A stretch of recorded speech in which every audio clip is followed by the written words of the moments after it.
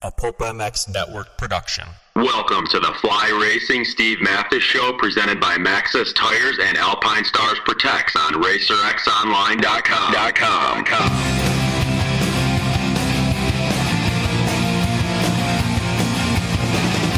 With your continued support of our sponsors, we have surpassed 1,000 podcasts delivered with over 7 million downloads.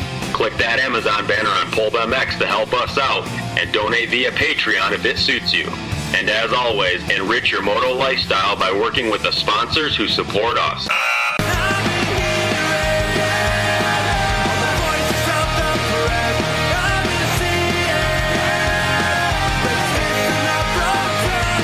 Original Moto Podcast, featuring legends of the past, stars of today, season previews and race reviews, introspection, opinion, facts, and laughs. Here's your host, Steve Mathis.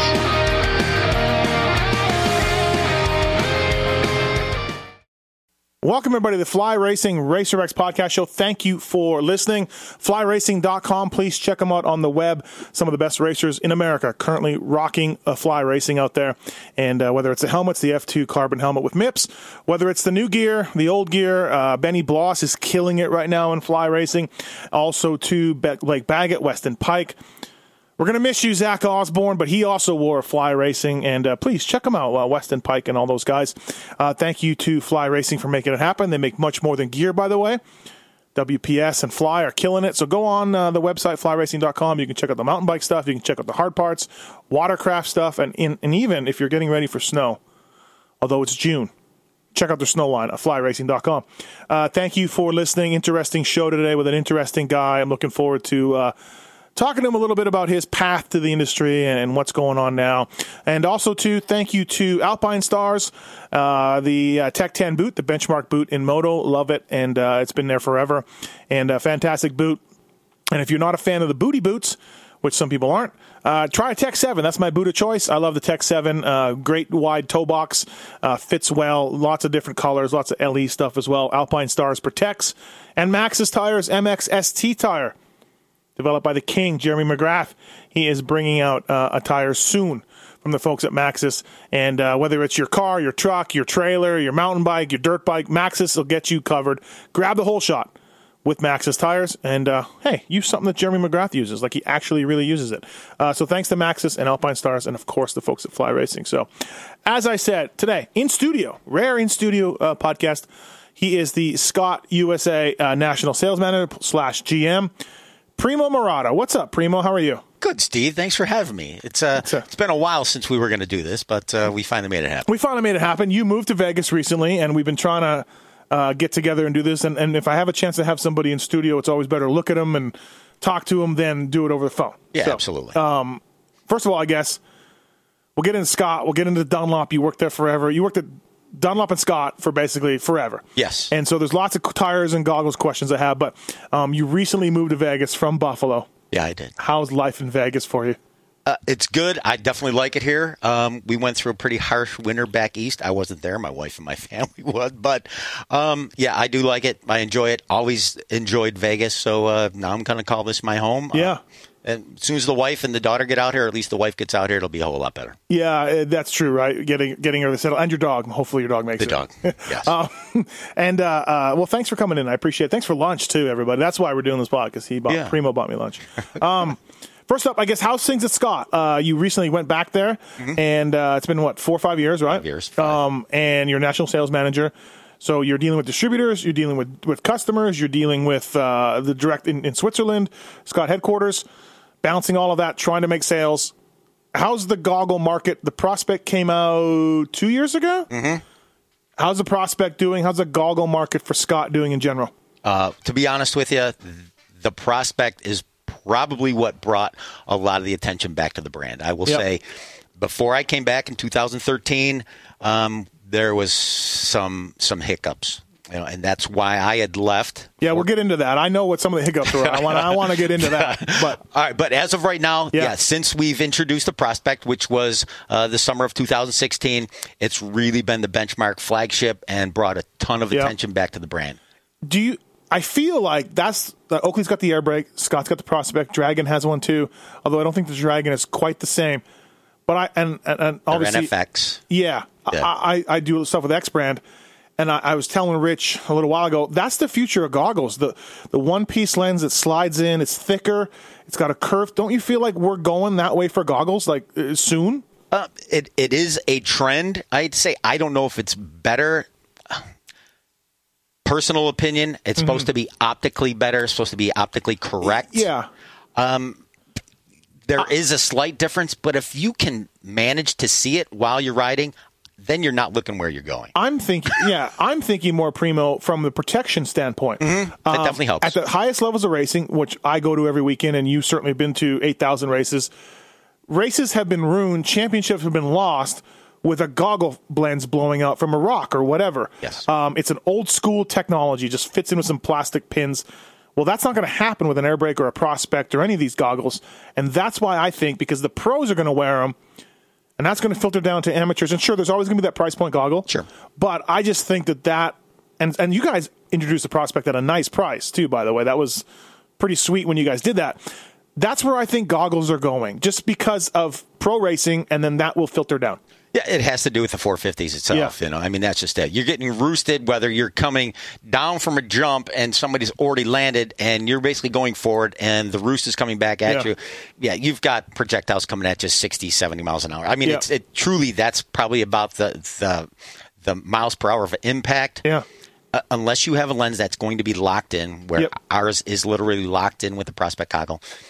There's no goggle out there that's going to tell you, or a company that's going to tell you that they haven't had a lens dislodge. Yeah, no, I had it at, and even gluing them in. I know John Knowles, who we'll talk about Back a in the bunch day. in this. Yep. You would glue the lenses in, they still came out. Yeah. You know, with a rock or whatever, or a stick, or, you know, it's a Lexon thin lens. It's been away since the 70s, I think, right? No, I mean, you were around then. Yeah, but, thank you.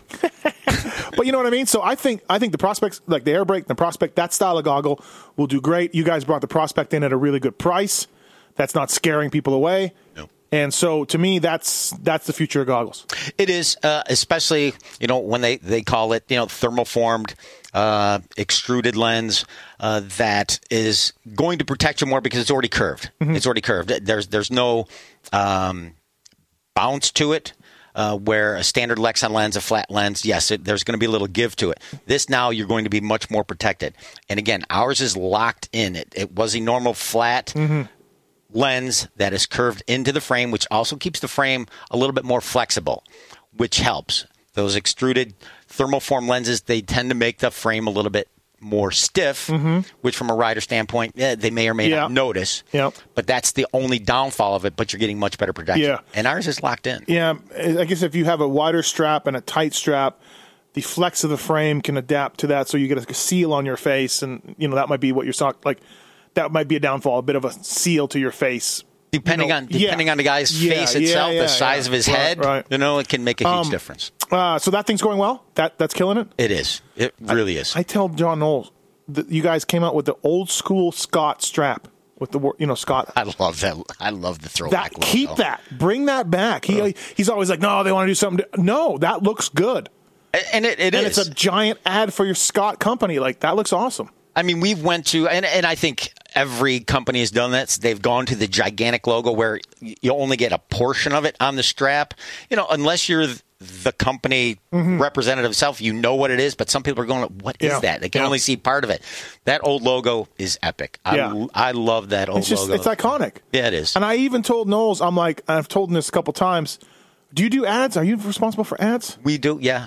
John and in I. your job? Okay, yeah. Listen, there used to be the ad that was it was a drawing, but it was all the racers that use Scott and their colors, and it had their name and championships, and had dirt on the goggles. And bring that ad back. Tony Blazer, I think, he posts that every other month. Bring that ad back too, with all the guys you have now. You have JGR Suzuki, you have Pro Circuit, of course. You have a lot of great guys. Yeah, Rocky Mountain. Yeah, Rocky Mountain guys. Bring that back. You have great riders. So bring that ad back. Yeah. Let's do it all, Primo. I'll see what we can do. Now, having said that, you're a national sales manager. Like, I was telling you during lunch, the stuff I'm doing with Pulp and the site and these podcasts, I feel like companies are coming at me more and more to do advertise because they're starting to get a hang of it. And maybe it's because I'm doing a good job, but I also think maybe. No, because like 4 years ago, everyone's like, "Hey, I got no marketing money. I'm broke. Mathis, you're awesome, but I got no money." And things are changing. Print is dying a little bit. People are looking for new ways to do it. So I feel like, Primo, the industry is better, and that's what I'm coming at. From the tire side that you were at years ago to the goggle side when you were at years ago to now, have we rebounded, do you think, like sales-wise? How are we doing? To be honest with you, I'll say it's flat. It's definitely... Yeah. The amount of research that I've done, obviously having to do with the research, as a sales manager, as a general manager, to see where we're at within the industry. Last year was down. Yeah. Last year was actually down. The industry was down almost 8%. Okay. Overall, and I'm not just talking moto. I'm just talking the motorcycles. Yes. Itself. The off-road. Dual sport end was probably up a little bit, but that for us, goggle sales wise, isn't that big of a deal. The dual sport guys, they're going to wear full face helmet most of the time. They're not going to wear a moto helmet. Yep. But from the standpoint of having podcasts or more social type media as advertising and marketing, that's up. It has to be. We've done everything. We've gone 80-20. Yep. Social to print. We've gone 20-80 social to print. We've done it all.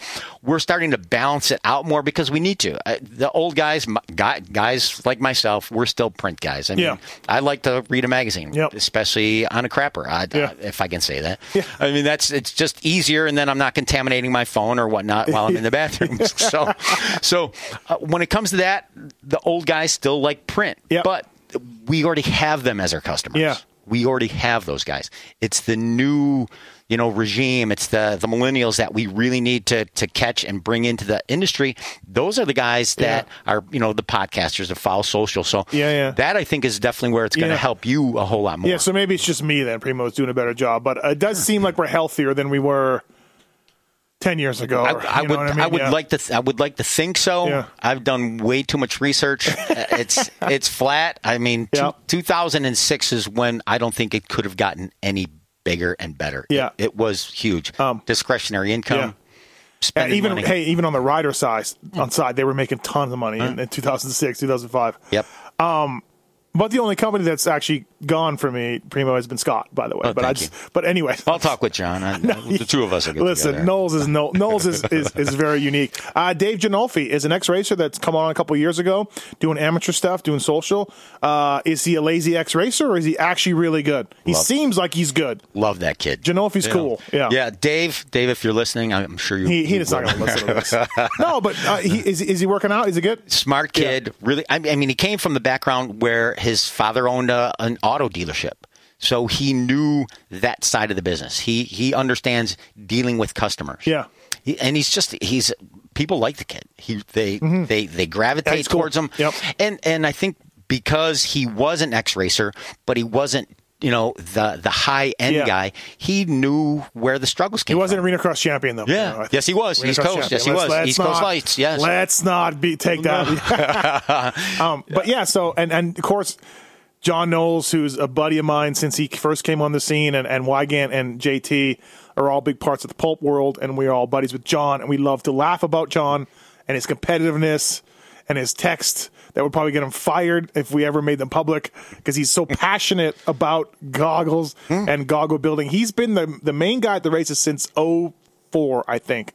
Yeah, I think so. Yeah, he started 04. A little bit after I came. Chad threw a pair of goggles at him, like his second race ever. Yeah. That's a great story. Yeah. So Knowles is working out, and he's awesome. We see him all the time. And couldn't ask for a more passionate guy. I always say he is a gnarly goggle guy. He's one of the best, if not the best. He's got his weather going. He's got the maxi pads and the Vaseline, and everyone's got spares. And if there's a red flag like we had in Lakewood, Johnny probably had them all. He's ready. He's ready. He's ready to resuit everybody back up, man. His hands, he'll say his hands are crippled, which they may be, but he's got gigantic paws, man. He's golfing. That's why his hands are crippled.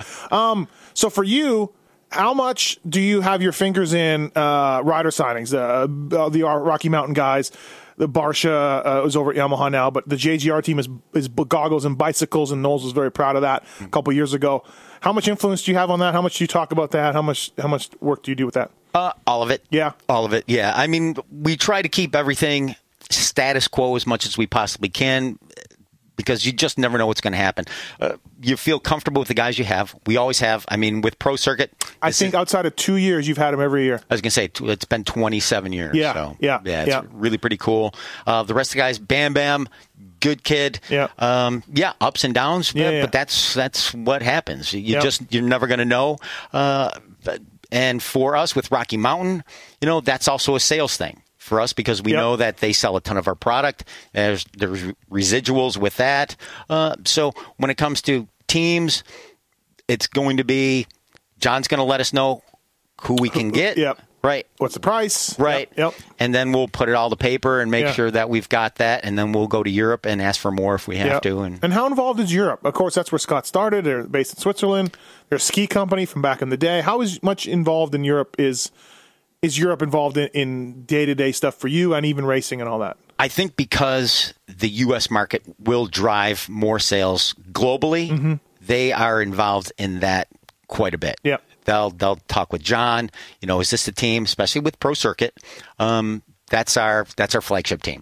Yep. They know that those are the guys that are going to be followed globally. Yep. Same with Barsha. So they will offer us, a little bit more of an incentive and some kickback to our budget to make sure that we keep those guys on a yearly basis. When you go into a dealer or you're talking to a distributor, how much does race wins and rider profile, like a Barsha, how much does that matter? Not as much as we'd like to think. I don't think so, right? No. I think James sold stuff. I think Chad sells stuff, and you guys had Chad for a number of years. Mm-hmm. And we even did...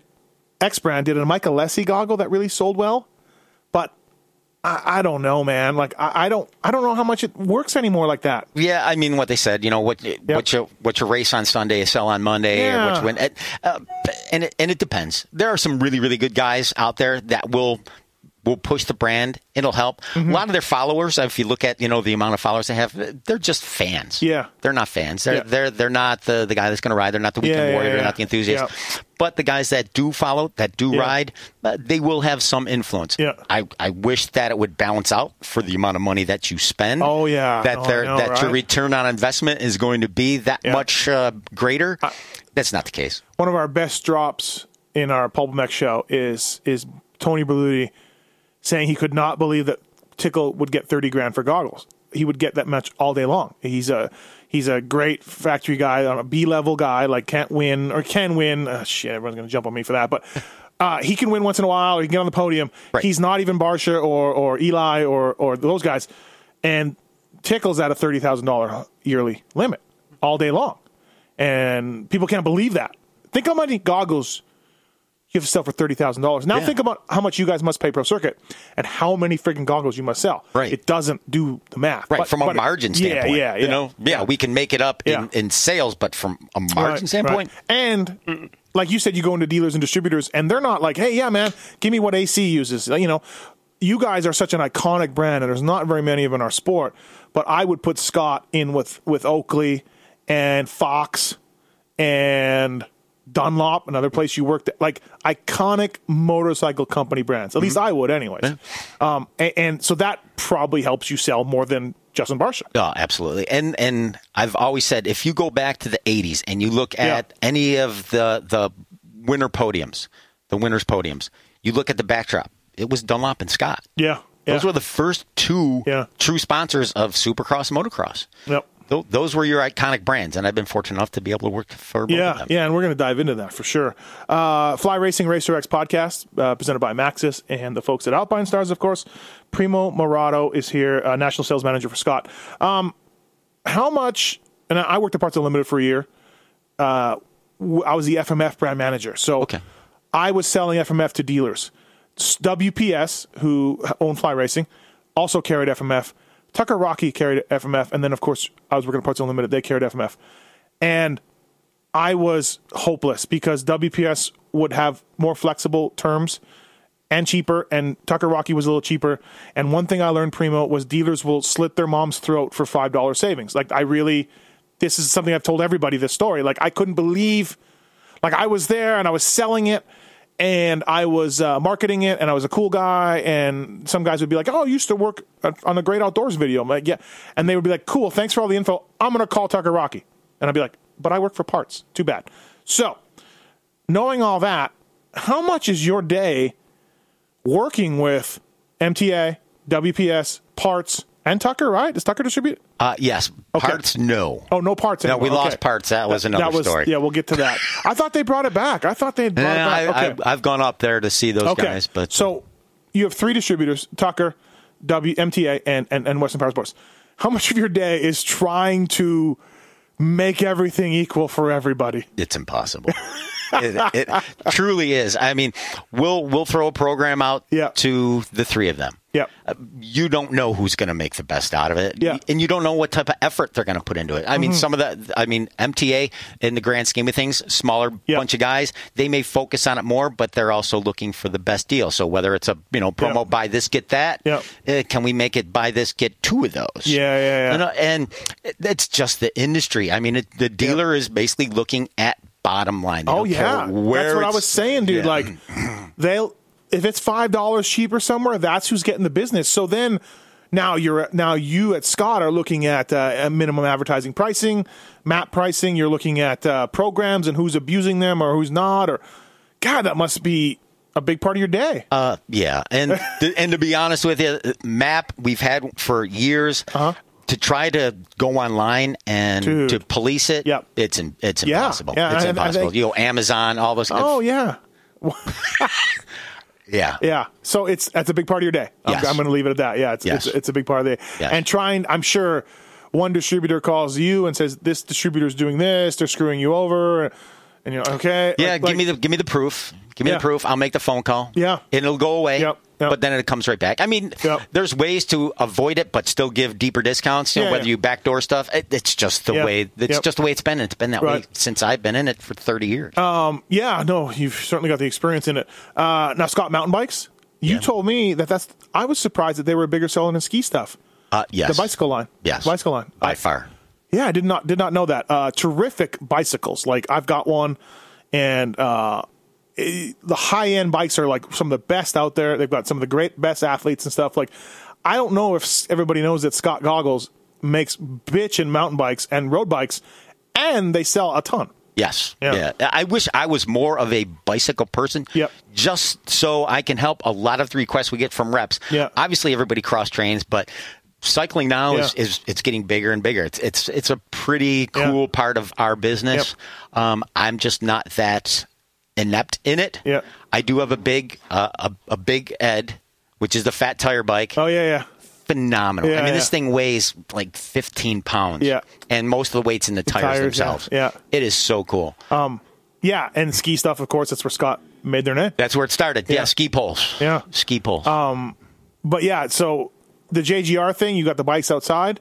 How's that? Is that getting some traction, do you think? We definitely know that the bicycle division is reaping benefits from the motor division by far. Yeah. Yes. It's interesting. Yeah. All right, let's do a deep dive into you. Let's go in the time machine. Now, my sources told me, I'm not going to give them away, but I talked to a guy before this podcast about you.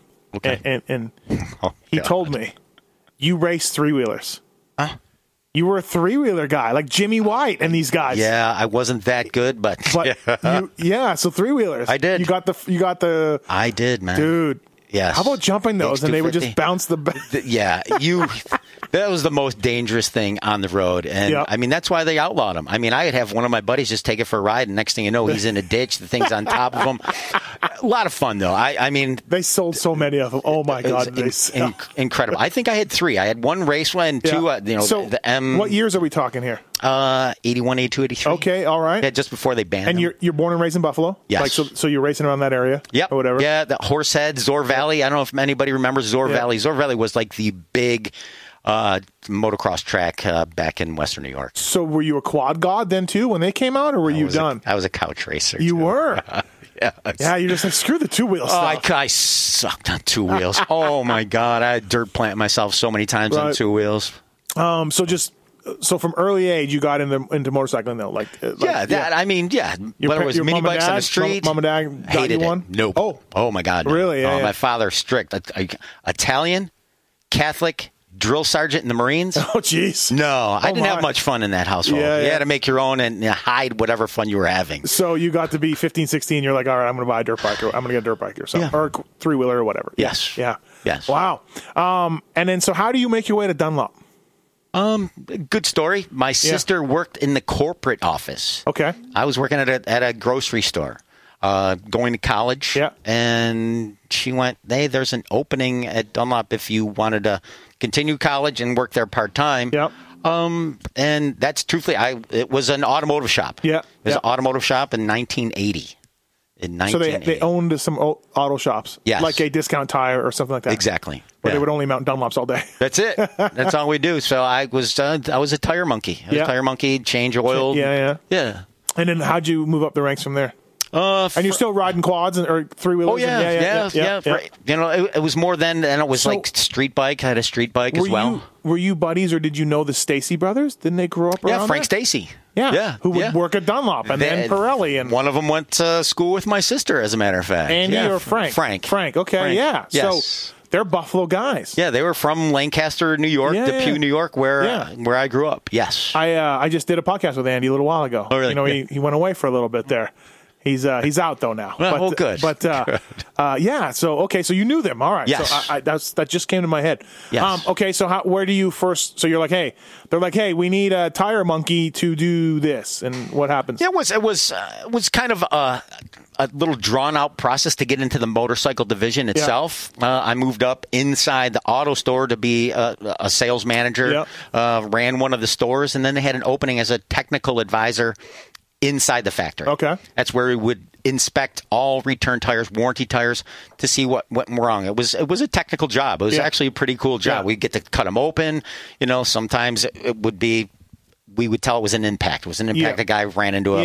You're like, or something. we're not warranting this. Yeah. Right. Yeah. But then there was some stuff that, whether it was construction or material issues, we would be able to diagnose it. And it was, you know, car tires, truck tires, and motorcycle tires. And I went, oh, cool. I get to start looking at motorcycle tires, and just finally graduated from being a technical guy into a regional sales guy for the motorcycle division. And, and that's where the fun actually started with the company. Now sales, I wasn't great at it. And you know, there's guys in the industry that you can tell are sales guys, and you're one of them. You've been doing it forever. Did you always kind of have the gift of gab and be able to relate to people and be cool with people? And did you notice, hey, I can move some product here. People like what I'm doing, my angle. Like, it's a different deal. Did you notice right away you were good at it? Well, I was a DJ too. So. Oh, you were? Oh, you were a DJ? Side business. Yeah. So, yes, you knew how to entertain, and you just knew if you were enthused with what you were doing, people could gravitate to you. You'd be able to find common ground to talk about. And I'd hate to say it was an easy job working for Dunlop. The tires pretty much sold themselves. Yeah. And back in I got to hang out with, the Tucker Rocky reps, the Parts Unlimited reps, motorcycle stuff reps.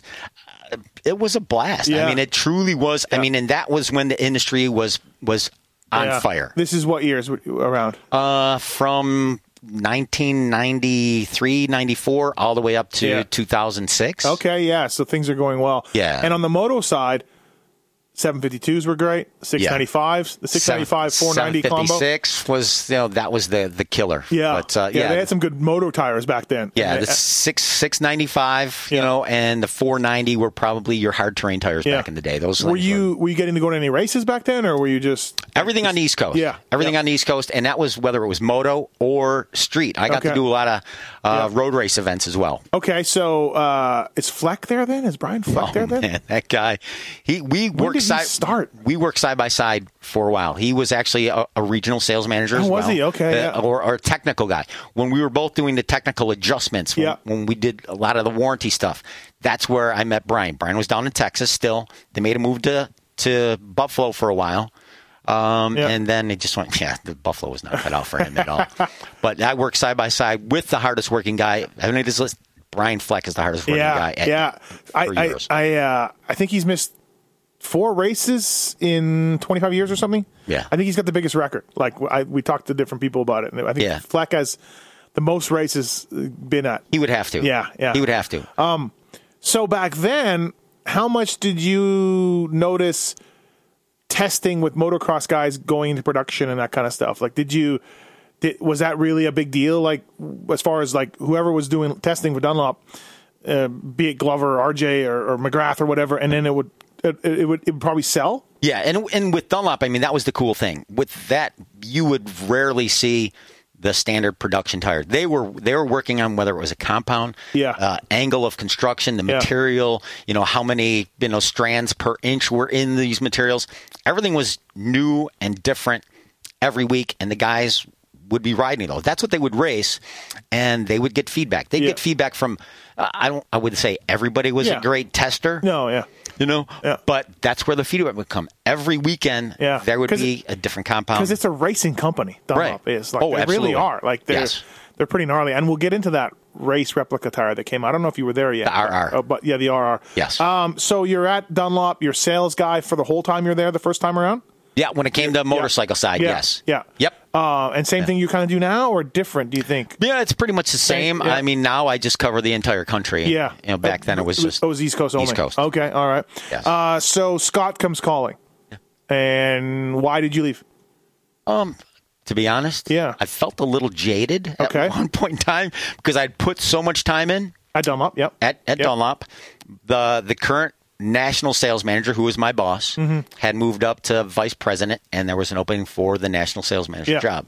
I thought I was a shoo-in. Yeah. I really did. I mean, I went and bought another house and a truck. I go, this job's mine. I'm golden here. Jeez. And then I got the unfortunate shoe to the balls, and excuse me, but they chose somebody from outside, and I just went, wow. I had a swallow. Really, huh? I had to swallow a little pride, and I'm just going, I have to report to this guy where I know so much more than he does. Yeah. But I'm going, all right, I'll be a bigger man. I'll let it go. Yeah.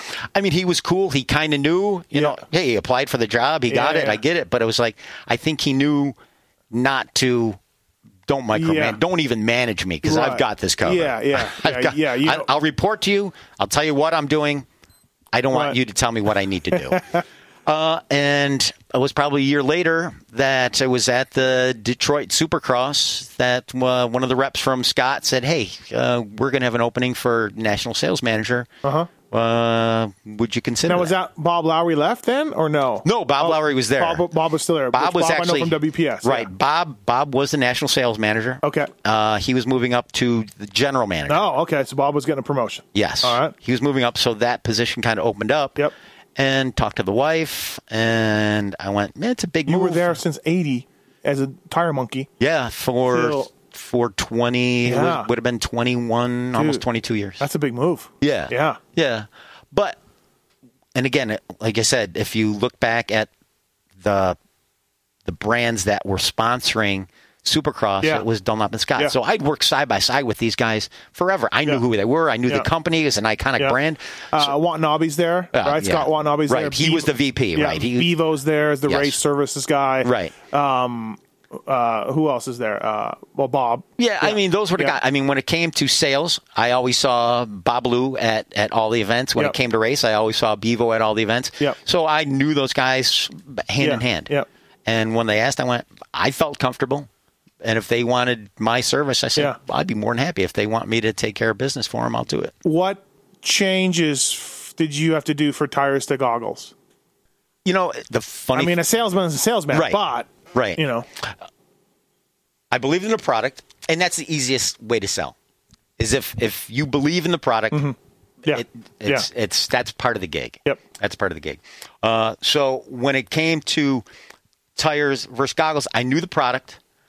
But to be honest with you, I didn't think there was a whole lot of technology that went into goggles. Yeah, especially back then. I mean, they had a Scott 83. Right. Did they have anything 109? Well, yeah, 83? The 89. 89, I'm sorry. 89, and then the no sweat. The no sweat was... the 89. I mean, honestly, Primo, would they have sold 1 million of those? We still have the frame. I mean, to be honest, and we might talk about that as well.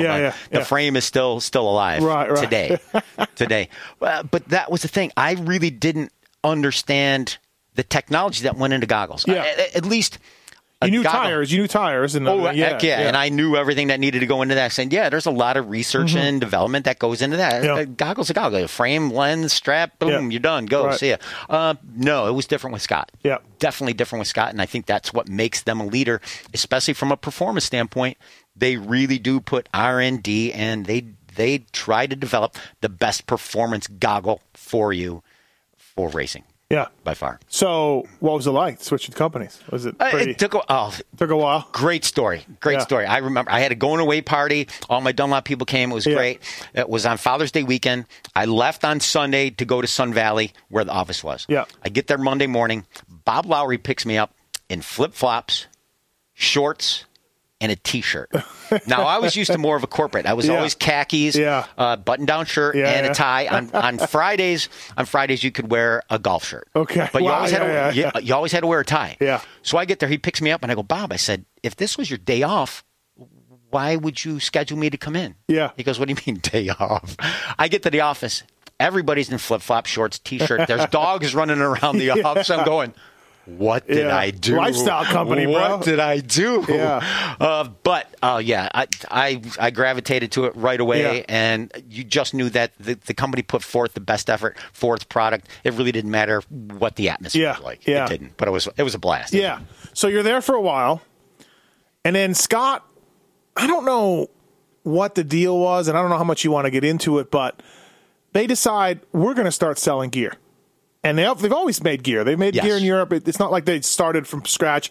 And actually, Canada still had it, too. I remember me being from Canada, I would see it here and there, and I'd see it in Europe. Never brought in the U.S. Well, it's a tricky game because, your distributors own gear companies as well. Mm-hmm. And you guys all of a sudden are pushing the gear, and there's a lot of conflicts, and then people are... So... He had signed Millsaps, I think, to wear it. A few guys wore it here and there. And it was always good stuff, like everything. It was good quality. But, man, that was a rocky time. People didn't like that you guys started selling gear. No, and it started, and once that started to happen... Is that a directive from Europe? Like, hey, we're putting our gear in America. Yes, that was the owner. Are you guys saying, don't do that? That was Bob Lowry. Okay. That was Scott Watanabe, Yep. and pretty much the trickle down effect. Yeah. We just knew, and espiously at that point. No, but were those guys saying not a good idea? Correct. Okay, yeah. Yes. So Scott and Bob are like, we're all fighting. Our owner saying, look, we do know this industry. Yeah. Bad timing. There's so many people in it already. So many people are developed for that sliver of pie that we're going to get. It's not worth it. Yep. So kind of all hell broke loose. They forged ahead. Yeah, they hired a couple different guys that rubbed people the wrong way, and the gear didn't really sell, and the distributors were pissed at you now. Right? I mean, it was a little turbulence. It was not good, and then I left. I left. I knew that I couldn't go out and sell this product. Were you getting yelled at all the time? Not personally, but you knew it was there. You knew that people were talking, and it wasn't pleasant. Yeah, I mean, so for people who are listening, like Alpine Stars makes gear, and they spend so much money on Tomac and Barsha and Anderson, but I think they know better than to sell it in the USA. Right. They have so much money, they don't really care. It's a loss leader. We'll have the podium covered in Alpine Stars, but I think the moment Alpine Stars says, "Hey, we want to sell our gear in America," they know that, there's going to be a lot of pushback. WPS and PU are going to be like, no, don't do that. Right. That's kind of, but you guys forged ahead anyways. Yes, the owner did hired in a new regime. Yeah. I just went, I can't do this. Yep. I can't. I love this company. The direction we're going in is not pleasant. Yeah. So you could have stayed, no problem, but no, not having it. No, and I think it would have been because I would have had to sell direct. And not that I couldn't do it, but I wasn't going to sell against the guys that I've been selling with for so long, whether it was the Parts Limited reps, the Tucker Rocky reps, the Western Power Sports reps. Now I'm going to sort of be their competitor. Yeah. And I couldn't do it. To me, it was an integrity. You almost would have had to, and Scott is such a strong brand, you could have done this, but you guys almost needed to just bring everything in-house. Just goggles and everything, gear, goggles, we're the distributor, and go that way. And the regime that they brought in started to do that. Okay. And that's what really blew up in our face. Because the economy kind of tanked around that time, too. It's exactly what happened. Yeah. And it was bad timing, bad decision, It was bad. And for people who want to know, there's still Scott gear being made all the time, and it's still available. And it's in Europe, it's in Canada. But when I came back again for the second tour of duty, well, hold on, we'll get to that. But that it was a huge mistake. Yeah, absolutely. And it's funny how, and you know what? There's other companies that do this too, and there's a neck brace company that makes gear now, and you're like, what are you doing? Like, you make neck braces. Stick with the neck braces. Right. All you're going to do is make everybody mad. Let's do what we do good, and let's focus on that. Yeah. And if you want to make a protection line, cool. But right. I don't know why. I mean, I guess it's just growing the pie of sales is the idea. But you got to be careful. It was bad timing, and the way they did it, they just if they would have maybe baby stepped their way to it. Great, but it was a full on. It was a bomb dropped in all different directions.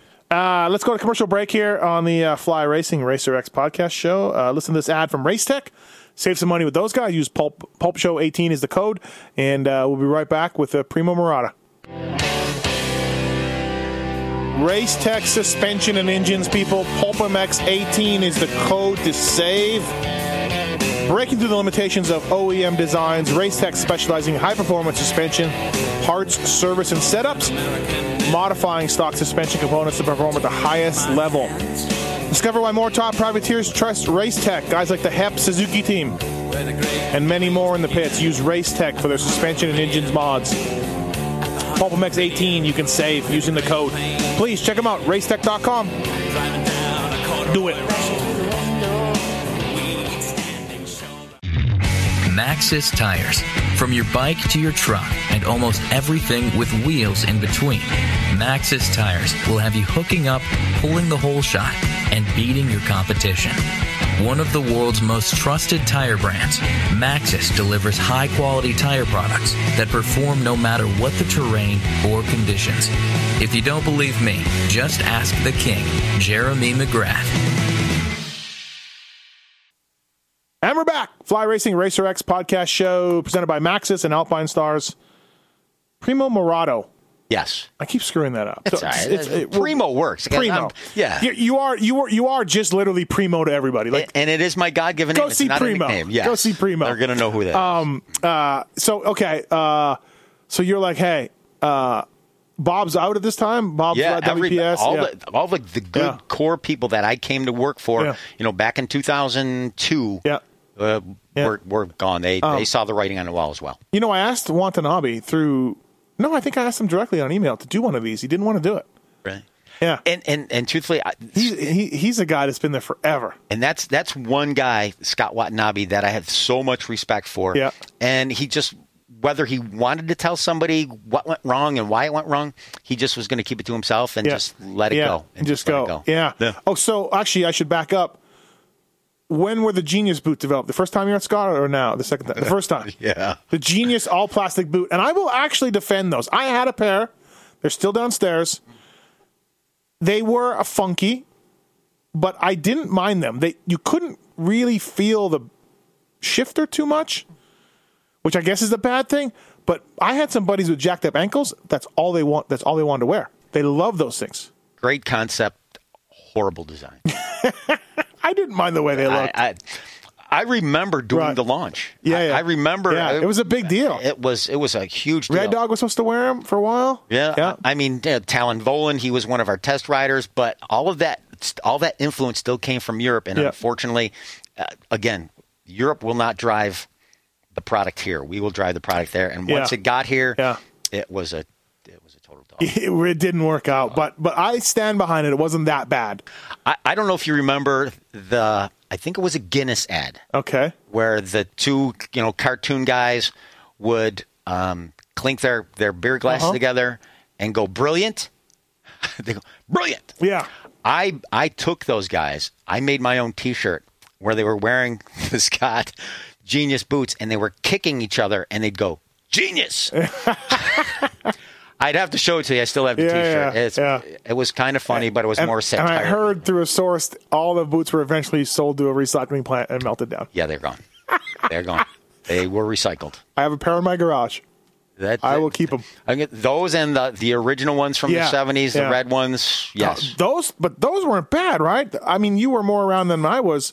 Hannah wore them. He rocked them a lot. Yeah. Yeah. It was very cool. It looked more like a boot than this. The Genius one, yeah. Yes. Okay, so you're back to Dunlop. How does that phone call go to Dunlop? Hi, it's Primo. What are you guys doing? Yes, and it was. I'll say that I've been fortunate. I haven't burned any bridges in this industry. Yeah. And that was probably the only reason why they took me back, is they knew they did have an opening. Yeah. And that was for sales guy, or what was no, it? that was for amateur stuff. Yeah. Yes, amateur moto manager. Okay. And I went, I can deal with kids. Yeah. I had my own, but unfortunately they were older now. But I can deal with anybody. Yeah. Which was really pretty cool. They said, got to come in. You're going to have to interview with everybody else. Yeah. I had it in. I still had my employee ID number and everything else. Did the interview. I don't know how many other people applied, but they brought me back in with open arms. I was very fortunate. Yeah, for sure, right? I mean, that is definitely lucky. So how did you like that gig, going Loretta's, going the amateur stuff? And it was different. Yeah. It was truly different. I mean, it was still sort of sales, but I'm more or less now taking care of the amateur kids and dealing with parents. Yeah, did you want to punch some parents? Dealing with parents was different. I guess being a parent gave me that advantage. Okay. Where I understand that you really care about little Johnny. Yes, right. But little Johnny in Region A in county wherever, just because he's the fastest kid there, does not get him a sponsorship. I'm sorry. And at some point, Dunlop redid their 80 line and small bike tires. I don't know if that was when you were there or after or whatever, but I remember it being a bit of a launch. Stuff was that was just as I was leaving for the second time. All right, yeah. Yes. They did the ads with the kids and everything. Yeah, yes. It was a big deal. Yeah, that Team D, and really cool. Yeah, so that's kind of what you did. You go all the amateur stuff? I did. Yeah, worked with Jeff Cernick. Oh, okay. Cernick does the he was my amateur tire guy, bringing his guys in. Cernick's cool. Yeah. Yeah, Jeffrey's a good guy. So is that your only job there when you were there? Yeah, when I came back. Yep. Yeah, when I came back, yes. So let's talk about that RR tire. Obviously not really in your end of things, but that didn't really work, right? I mean, it was expensive. It didn't last long because it was a race tire. Well, and that was the deal. And it worked. Yeah. It worked to the standpoint where it gave you a quicker lap time. Yeah. But it disappeared. Yeah. It was like an eraser. Right. I mean, it happens. And it was expensive. Yeah. I know. I remember hearing from somebody saying they don't last. And I'm like, because they're a race tire. Yes. That's why they don't last. And the compound in that thing, not that I'm going to give away any secrets, but the compound in that was softer than anything we had ever really used. Mm-hmm. It was meant to be the tackiest motocross tire out there. Yep. It had the 756 pattern on it, which was one of the best patterns out classic there. Classic pattern, yes. And it just, it went good until the second time around when people went, I can't spend that much money again. I just couldn't do it. What do you think you sold more of? Scott 89s? Or 695s. Ooh, man. Or 490 fronts. Yeah, between the 490 and 695, probably because they're consumed more. Probably more tires than the 89. But from a longevity standpoint, that 89 just lasts forever. Thank God you guys ditched at Scott. They ditched the electronic film system. That thing sucked. I always bugged Knowles about that. Oh, it worked great. Every time you went by a tree branch, it would just roll by. So you're doing Dunlop.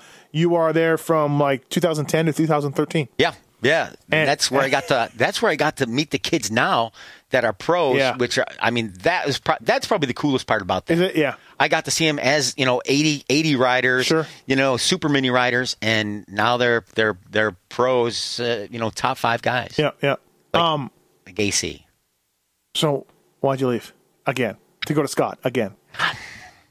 Well, I knew Scott was struggling. Okay. And it was funny being on the. And some of those guys that were there for the gear stuff are all purged out, right? Oh, yeah.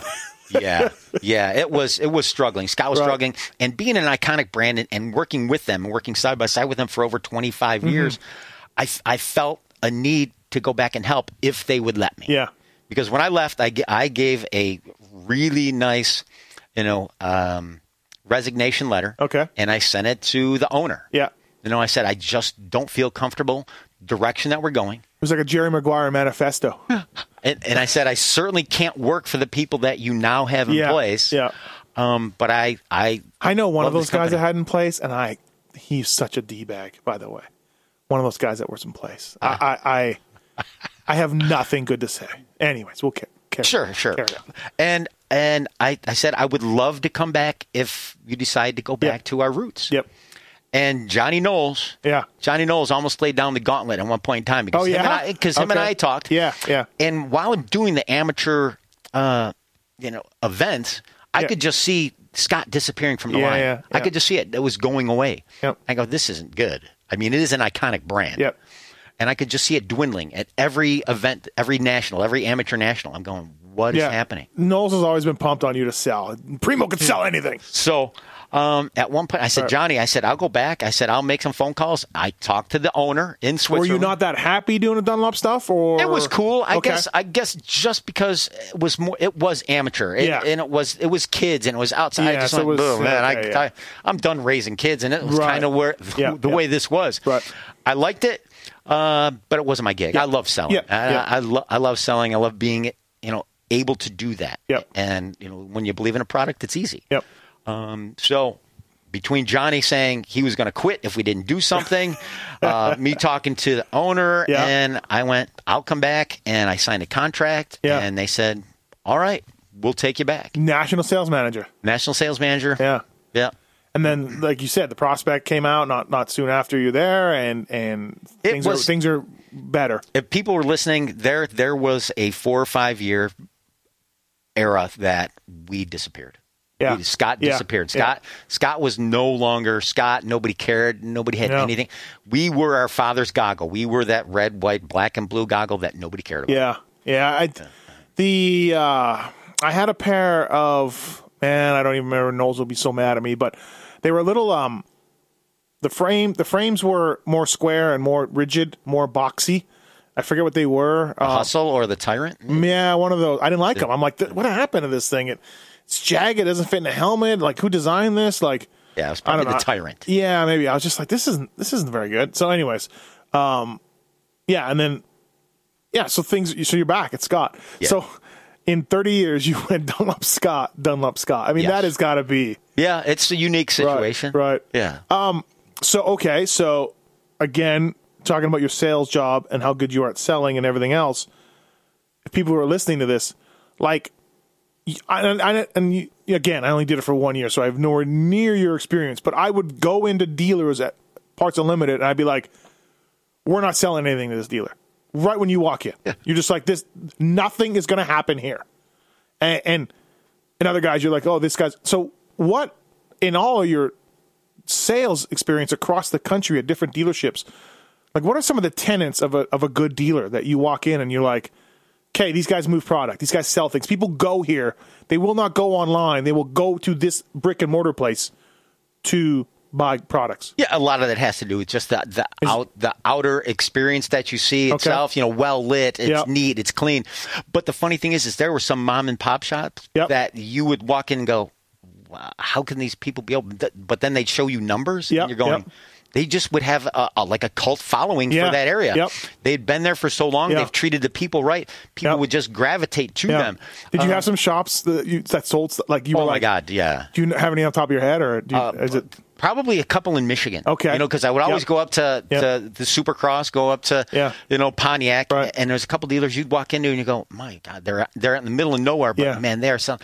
One was Rockies. It was big. It was a paintball place. We used to do paintball, too, if you remember. Back in the day, we used to do a ton. I thought that was JT more than Scott. Yeah. We used to do a ton of paintball. Okay. The Tipman, and then our goggle and helmet would go inside.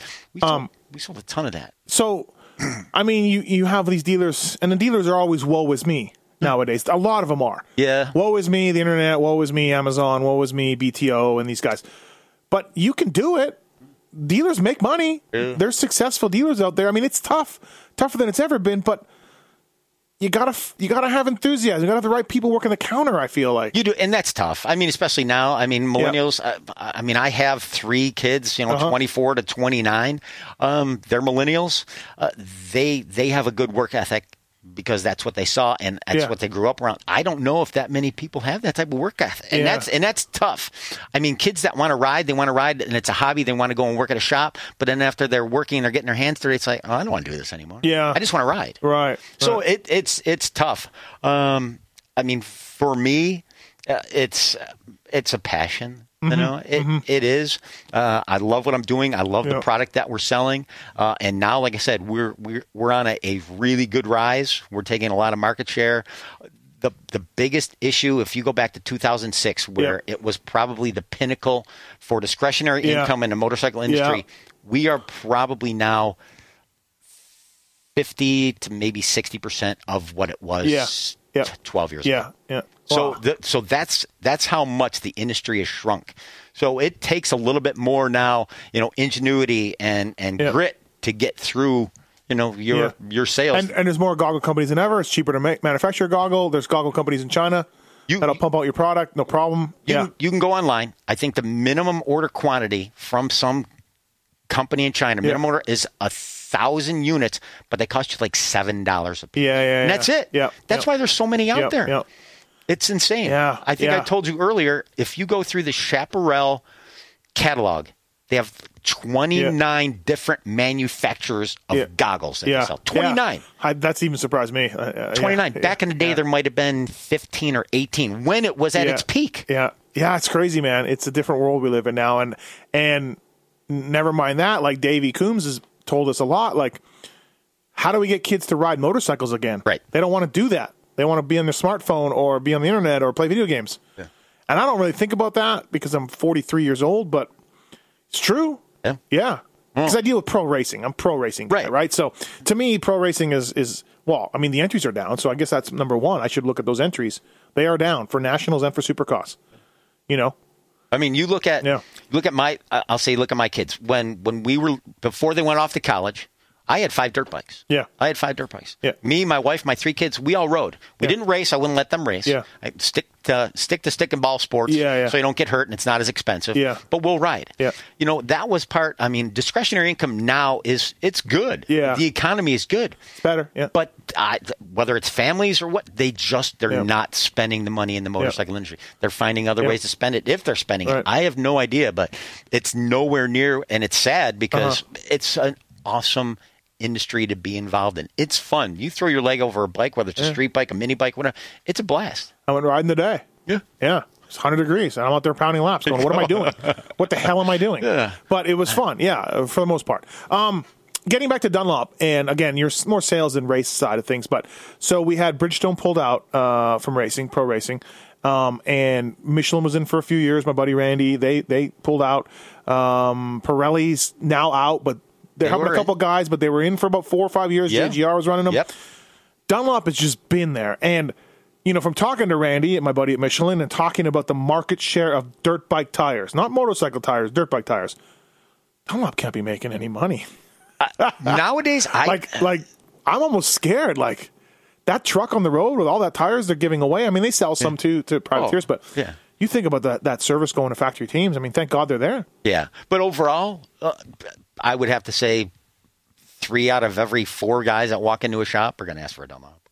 And it's not because, they've won every championship. Well, of course they're going to win every championship because they sponsor everybody anyway. And they're the only tire company that stuck it out through thick and thin. Right. So, I mean, they have all the advertising. They have all the marketing. They're just there. They're just always there. I mean, do you think that? Well, I imagine Primo, they're not paying teams anymore, right? I mean, like they used to. Used to be a bidding war to pay teams. I can't imagine that's happening anymore. Yes, they can't. Right. They have tires, which is payment enough, especially for some guys. Chad Reed, if you're listening, I just know that you went through more tires than some teams did. Oh, yeah. How about, and then at times Chad would be like, I'm going to pull down my Bridgestones I got from my attic. You're like, really? You're really going to do that? Well, it was like that, the opening round where Bubba. James, actually. Or how about when Ricky put a Bridgestone on at Minneapolis? Do you remember that? Yeah, so Ricky put a Bridgestone on. Chad it was just the opposite with Bubba. Bubba had Dunlops, but he had the Pirelli decals. Nuts. Okay, so that leads me to one of my last things we want to talk about. So there's a few things in the industry that I will always hang my hat on. Number one, suspension guys are perverts. That's number one. Every suspension guy I know is a massive pervert. Number two, the 2 most competitive FU people in the pits, product lines, are tires and goggles. Now, this is more on the racing side than sales. I mean, but you certainly have been around it, Primo, and everything. Why is that? Like like goggle guys hate other companies. Like they will mother F. All the goggle guys will mother F each other. And tire guys, I mean, I wrote a column talking about, how Pirelli's front tires were good. And no, Dunlop, I wrote a column saying Dunlop's front tires have caught up to Bridgestones, which were the standard for front tires for a long time. They were. And Shapinsky basically vowed never to talk to me. Glover, I wrote something about Pirelli's coming in, and Glover refused to do an interview with me at Bercy one year. Now we're fine, and I'm fine with Doug, and I'm fine with Brock now, and whatever. But that's what I'm getting at. These guys are so competitive, and goggle guys are so competitive, and suspension guys are perverts. But why is that, Primo? Why is it? Because I feel like the sticker guys are not that way. I feel like the sprocket guys are not that way. It's goggles and tires. One's going to be... Do you agree with me? Okay. Yes. Okay. Yes. Yeah. From a sales standpoint, I just try to be friends. But MFM behind their back. I will. John Knowles, right to the face. Right to their face. Absolutely. I just... it is. It's a passion.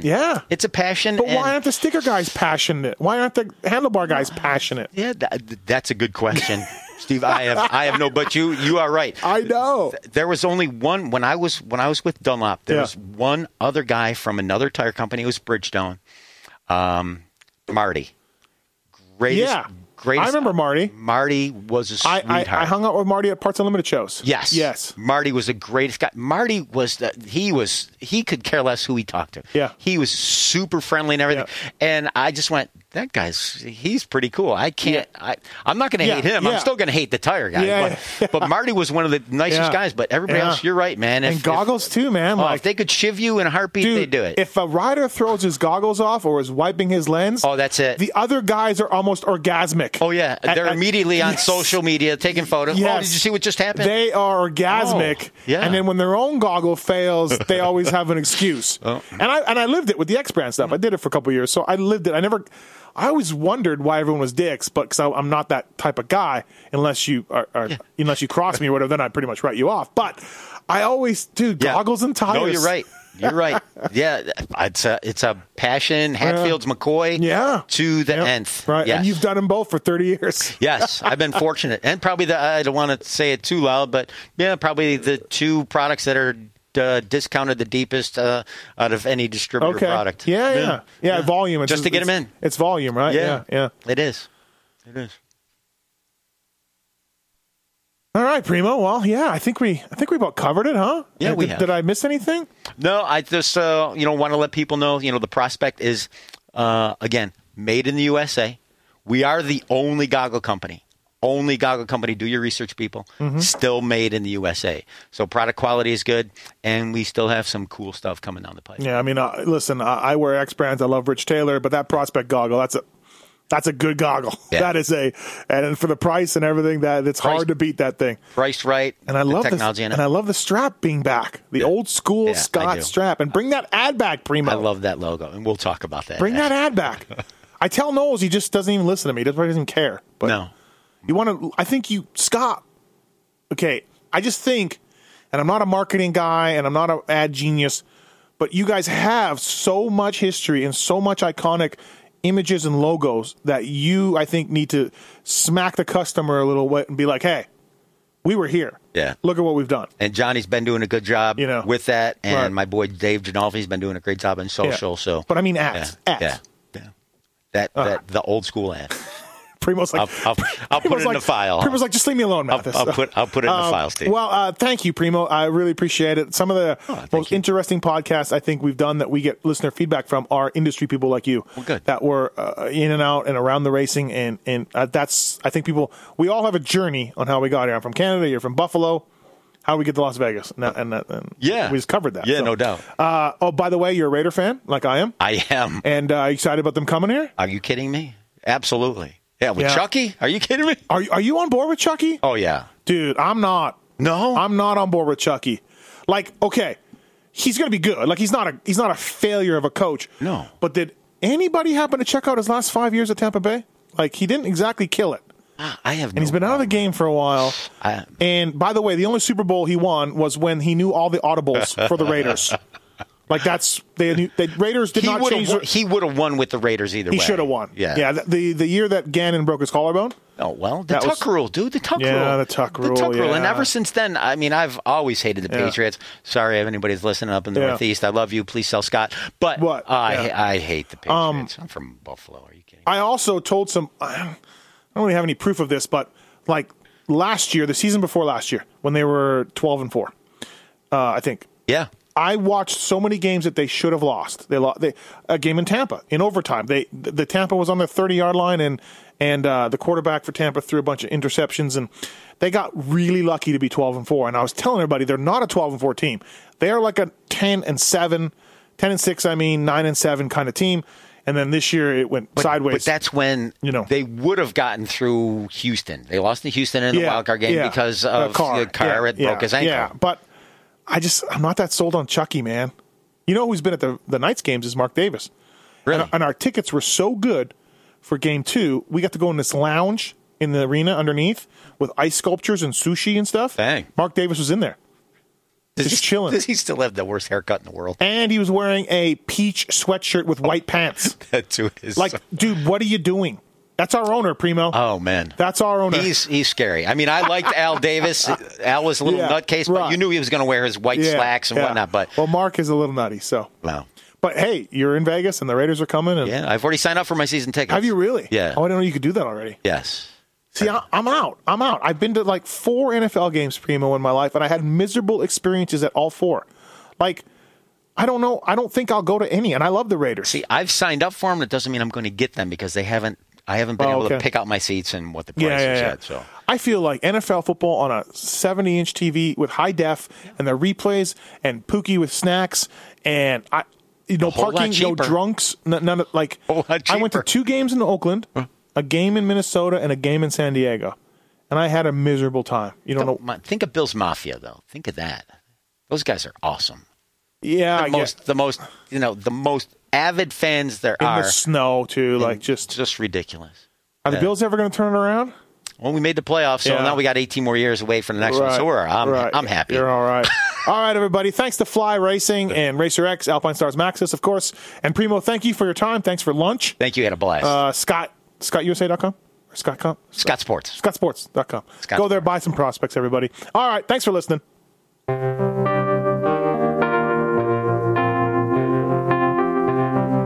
Thanks for listening to the Fly Racing Steve Mathis Show. Don't forget to check out some of our past shows, including motocross legends such as the bad boy, Rick Johnson. I looked down and my hand was junk. I mean, it was sitting over to the side. The tendons were jerking in weird places. And my biggest disappointment with Danny Storbeck is that he never said sorry. Because Danny and I were friends, and we've never talked since. Brian Lunas. Before the 500 event, Dave and I fly to Germany, go down to Stuttgart. There's this little shop out the back of the mall factory.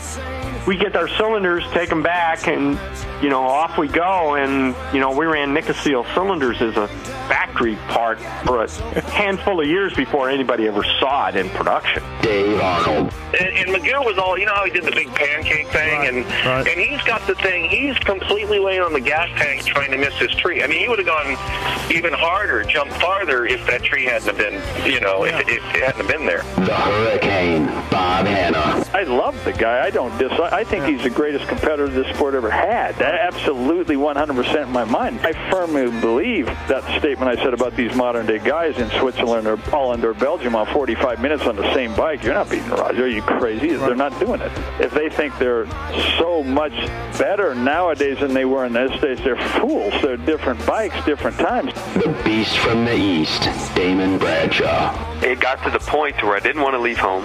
And once I got to the race, I wasn't into it. If I wasn't going to give 100%, I'm not going to take their money. The working class hero, Doug Henry.